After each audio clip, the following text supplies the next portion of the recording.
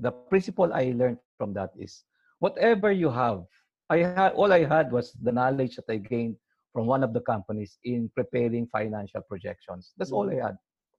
And yet it became big business for me.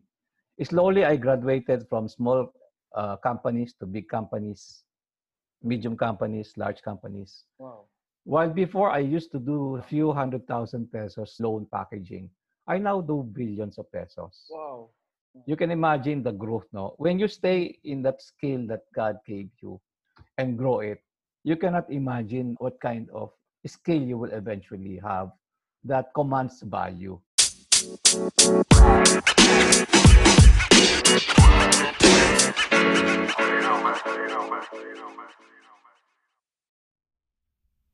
Welcome to the Second Wind podcast.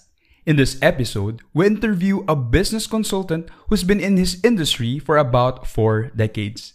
BONI De Jesus founded the Market Project, a community of entrepreneurs and value creators passionate about empowering the next generation of business leaders. In this interview, we talk about the topic of work. How should we see and relate to work in a time where people are losing jobs and it's just so hard to get a new one? BONI offers a much better way of seeing work that will not only help you find one and grow your ability to produce wealth, but also help you grow your capacity to bring meaningful work to the people that you serve. Hi everyone! Ngayon kasama na po natin si Mr. BONI De Jesus. Hi, Joas. Thank you for inviting me here. No, Thank you. It's an honor to be with a young person like you, to be talking to somebody like you. I have been a financial consultant for more than 3 decades already. In fact, halos 4 decades na. No, you can see my age. Here is the evidence. No.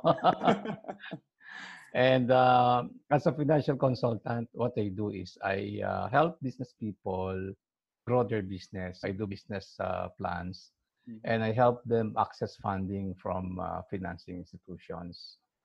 Basically, that's what I do. Therefore, that's how I learned business. I have a wife. Her name is Stella. Happily married, and we have 3 adult children. Si Ina, si Miko, and then si Bea. Ina is married to Peter Frere. May apo kami doon. Isa pa lang apo namin, Joas. Yeah, looking forward. marami pang hahabulin. Marami na tayong kwentuhan na sobrang valuable at naisip ko, why not if I could invite you here so that yung mga valuable insights ninyo regarding work, family life, and entrepreneurship, ma-share din natin sa mga tao na tumatakbo sa adventure na ng buhay na. Sayang lang yung tanda natin, kung hindi natin i-kwento yung mga experience natin, Hindi naman, yeah. But yeah, people like us, would really want to learn from your experience, and partnership naman sa buhay. You have to learn from those who are running ahead of us.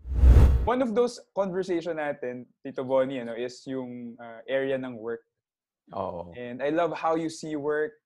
Siguro maybe you could share to us yung in a nutshell yung inyong work adventure, how you started, yung mga challenges along the way, and how you broke through out of those challenges. Okay, medyo medyo konting detalya para maganda yung storya. The overview is I'm a freelance financial consultant for more than 3 decades now. But before I became one, I worked for 7 companies in a span of 12 years. You can imagine, lundag ako ng lundag from one company to another. Kasi mabilis ako mabore. Tsaka nagmamadali. That's why in some of the companies I work for, I took a lot of Valium just to relieve my stress. Kasi hindi ako makatulog. Okay. That's how I was, I was in a hurry to get to the top, It affected that's why I have I have to understand what work is. I have this kind of desire because I've been working all my life. So doon ko lang naintindihan ng work from the biblical perspective nung later in life. I found work as just a means to survive. That's where I was before. Just a means to earn a salary. That's why I kept on jumping from one company to another because I wanted a bigger pay. But during the process, I realized that working really adds value to yourself because you are growing. You're growing in knowledge and experience, and therefore it adds value to yourself. Na-realize ko that as you add value to others, to your employer, you also add value to yourself. So as I said, working for 7 companies in a span of 12 years, no. How did I start to become a freelance financial consultant? I was a chemical engineering graduate.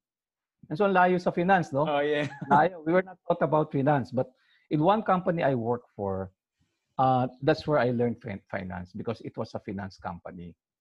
And surprising for me to get into a finance company when my background is chemical engineering, no? But they hired me as a technical analyst. But soon I learned finance. And this is what I always tell the young people. When you work, try to learn more things from that work. Because what you have learned in college is not enough. So as you work, you learn more. There was one time after I worked with a finance company, I was working with another company na somebody approached me from the finance company and said, Boni, igawa mo nga ako ng financial projection. I'll pay you 3,000 pesos.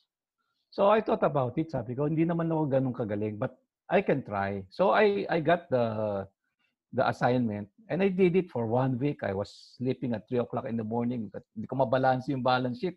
Tsaka no, wala pang computer, columnar pad, lapis, no? Tsaka bura ng bura. But finally, I submitted the work, no? I got paid 3,000 pesos.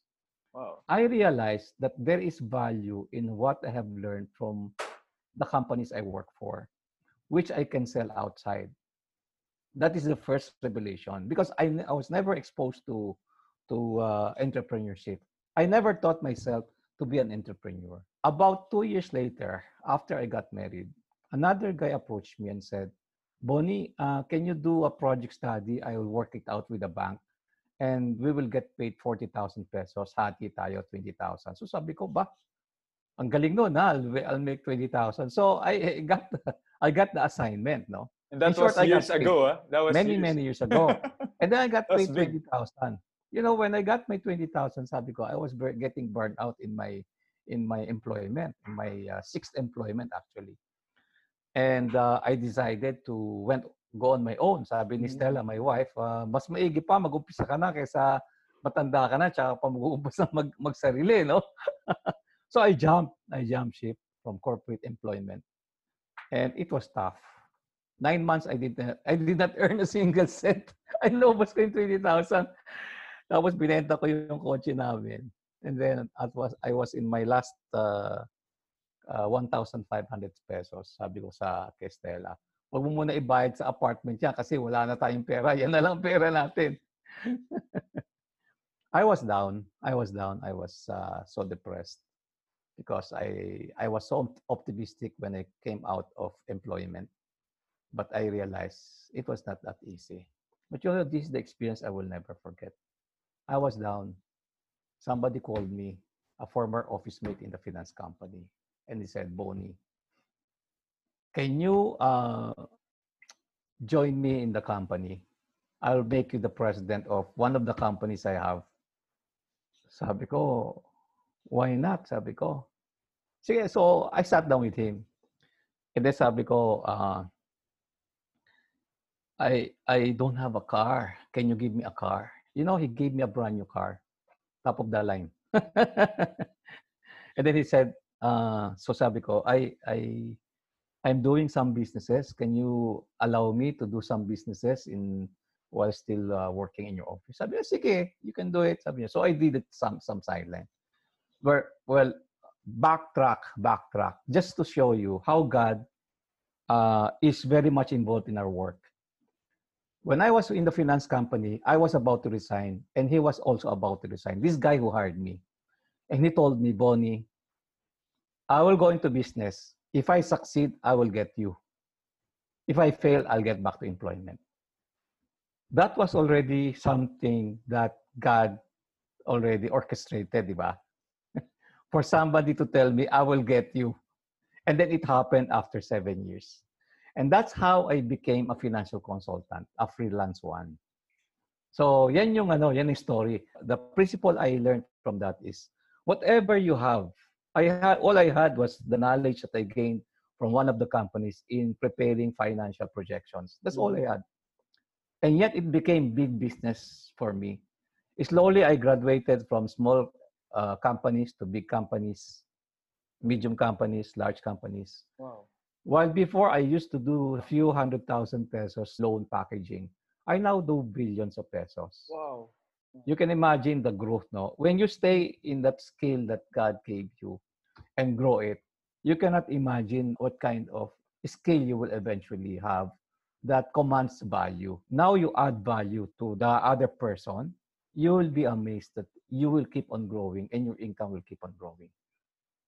So I adhere to that principle that whatever little you have to be thankful because God gave it to you. You cannot say, well, this is not enough. Well, it is not enough because if we look at it, it's really not enough. But if we look at the God that is backing us up with that little thing, that when we make a step, when we become thankful and make a step, God is going to back you up. That's the principle I learned. If you're faithful in small things, God will give you bigger things. Di ba? Parang no? Parang minsan, ang hirap isipin, paano mangyayari yun, di ba?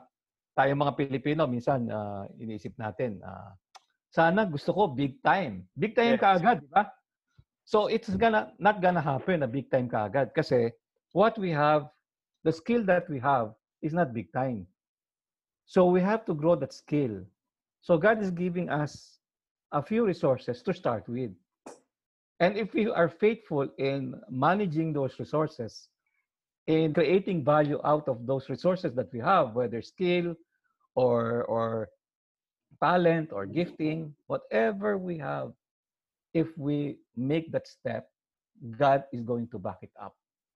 The supernatural God that we have is gonna back it up. So parang parang running, Diyos, no? Yan. Habang tumatakbo ka, di ba? Sa una, ang kaya mo, 1K lang. Yan. Pero you do it every day. 2K ka na, 3K. Eventually, you're doing 5K without even realizing na kaya mo pala yun, di ba? Oo. Pag naka 5K ka, you target 7K and then 10K. Because life is about growth. If there is no growth, there's no life. Di ba? So, ganun din. Ganun din yung business. If there's no growth in your skill and ability, there's no life. So, diba? Parang sinasabi nyo, you don't wait for that big time. You make that whatever you have, kahit small pa yan, you make it big over time. Yes.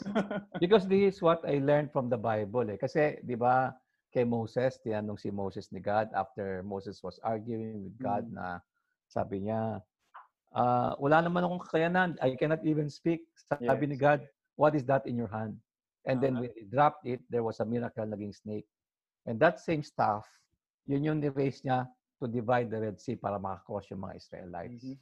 There's a story in Second Kings sa Bible, yung widow with 1 jar of oil.